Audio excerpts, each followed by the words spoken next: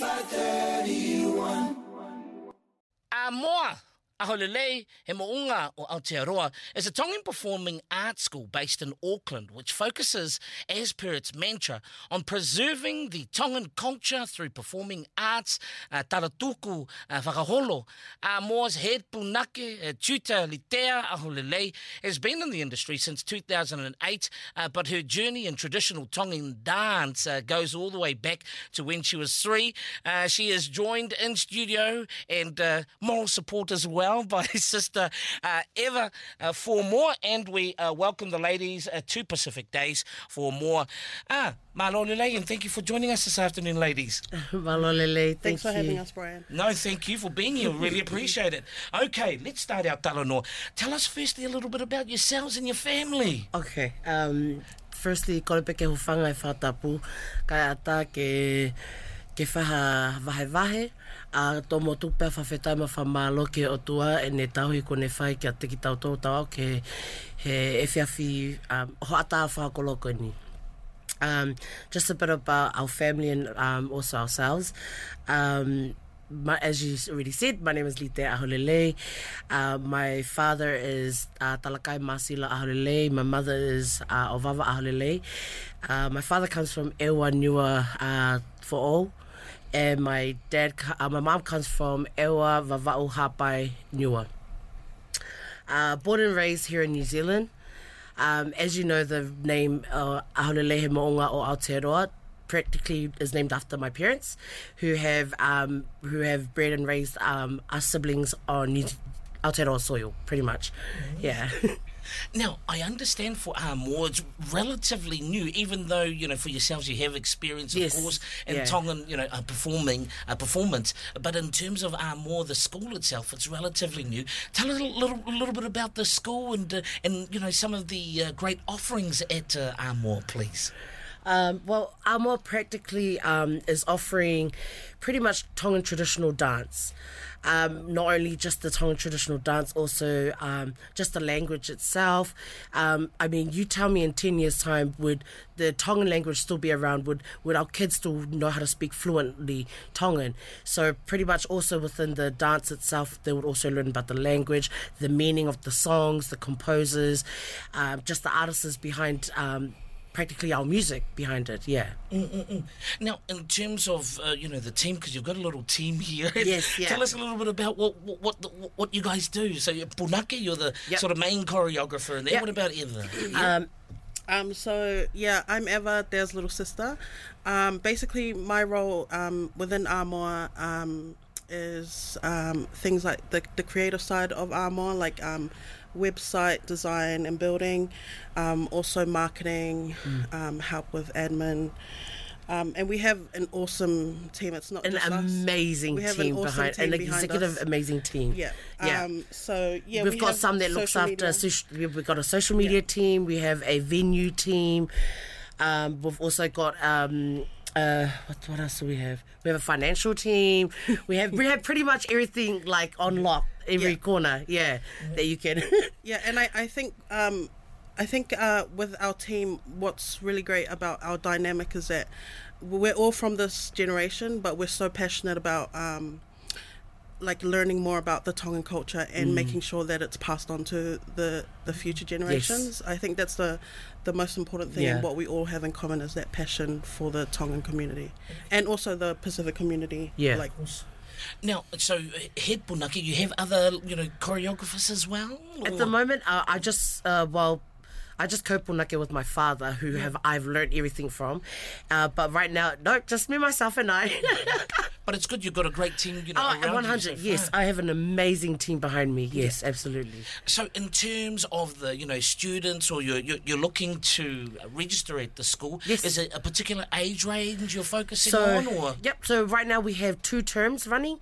It's about to start. Our first term and our second term is from the age between 12 years and up, male and female. And then the holiday term, we'll be running that for the little ones, which is 6 years to 11 year olds. Yeah. And of course, what are some of the offerings in terms of, cultural dances? What do we got? Kai lao, laka laka? What Well, at the moment, we're just teaching the females taolunga and just the meaning of taolunga, and the boys, I'll be teaching mako for the boys. Yeah, just starting something light for them, not too much, because I'm going to go more in depth within the dance form itself. Yeah. And you mentioned your dad and, the big influence, of course, Yes. on you and being, Yeah. the best teacher, of course. So take us back, I went on your website and it's a beautiful picture of you as a 3-year-old all dressed up there like a beautiful sanote. Oh my God. So how did it all start for you? Take us back to the, as a 3-year-old and your journey, as a, Tongan cultural dancer. Yeah. My dad used to teach Fiver back in the 70s, and he'll go to churches. He even started off with when the Polyfest first started, and around 86 was it? So he just punake around some churches and groups, and so he thought that my sisters would tag along and they would eventually catch on to his, but no, it kind of passed through them and it came on to me. And so he noticed that I would sit at the front with him and I would copy during his ma'aulu, and I would and I'll come home and then I would start humming the song, and I'll start doing the actions, and then Dad's like, oh, why don't we get her to do her first taolunga, which was when I was 3 years old. So I did my first taolunga. My older sister Emmeline Tufunga, who lives in Hawaii, she taught my first taolunga, and so I did my taolunga. And then Dad noticed my passion. I started to do more dancing at home by myself. And so my parents entered me for my first junior taolunga competition in 1995. And so I won the competition, came out, everyone was like, wow, I can't believe this little girl knows how to teki, knows where her arm, her hands, her head movement, she understands how the song goes. And I was like, this little 5-year-old, yeah, So, and the journey started off from there. Why do you think, not saying anything about your sisters, of course, but for you, where it really stuck, or, it's just something that you really took on, even without anybody, telling you to practice in that? Why? Well, my passion and my talent lies within performing arts. And so I've ever since then I've been doing I actually did hip-hop dancing first, and then a bit of culture, and then after I finished doing hip-hop dancing in high school, and then I started getting more in depth with taking on punaking on my own without my father. Whereas because Dad's getting old, so I was like, okay, Dad, you compose my songs and I'll start teaching the moves myself. Because I had this much years of experience, I kind of understand and know how to choreograph movements to the words and the lyrics of the songs. Yeah. For you, in terms of because you have a lot of the traditionalists, when we go to Polyfest, you're always going to see very strict traditional verses, modernized, like to modernize in that. What about for you? Where do you stand on that? I strongly stand with the Tongan traditional dance. Every year I come back with a Tongan traditional piece, and I don't get recognized, I don't get a placing, but I teach my kids it's not about placing. Everyone that knows me knows that it's not about the competition. I'm like, if you have love and passion for the culture, you don't have to be Tongan, and I can teach you. If you have the love and passion for Tongan culture, come, I will teach you, and we will go. I tell my kids, I start off with 60 kids, and I say, look, I want all of us to be on the same page. I want us to have the same heart and drive together. But I would rather take 10 kids that have the same passion, the same heart as myself, to teach, to perform a Tongan piece, a Tongan traditional piece, rather than being, oh, what about all this fancy moves? And I'm like, no, that's in the 20th century now. I'm taking it back to the Tongan traditional way, because you tell me kids will forget about it. There was a year I taught the tauwhanua for Calston boys, and I took it way back to the history, how tauwhanua literally started, and everyone was like, wow, is that how it started? And I'm like, yeah. I was like, I can speak upon it because I'm from Niua, and that's where my people are from, and I know the history. This is how it literally started. Not this fancy beats Drum and line. drums. Yeah, not this drum line and like swinging the sticks here and there. No. This is how it was. They used the stick as a weapon. It's not this whole fancy, I can do tricks and stuff. No, it's not that.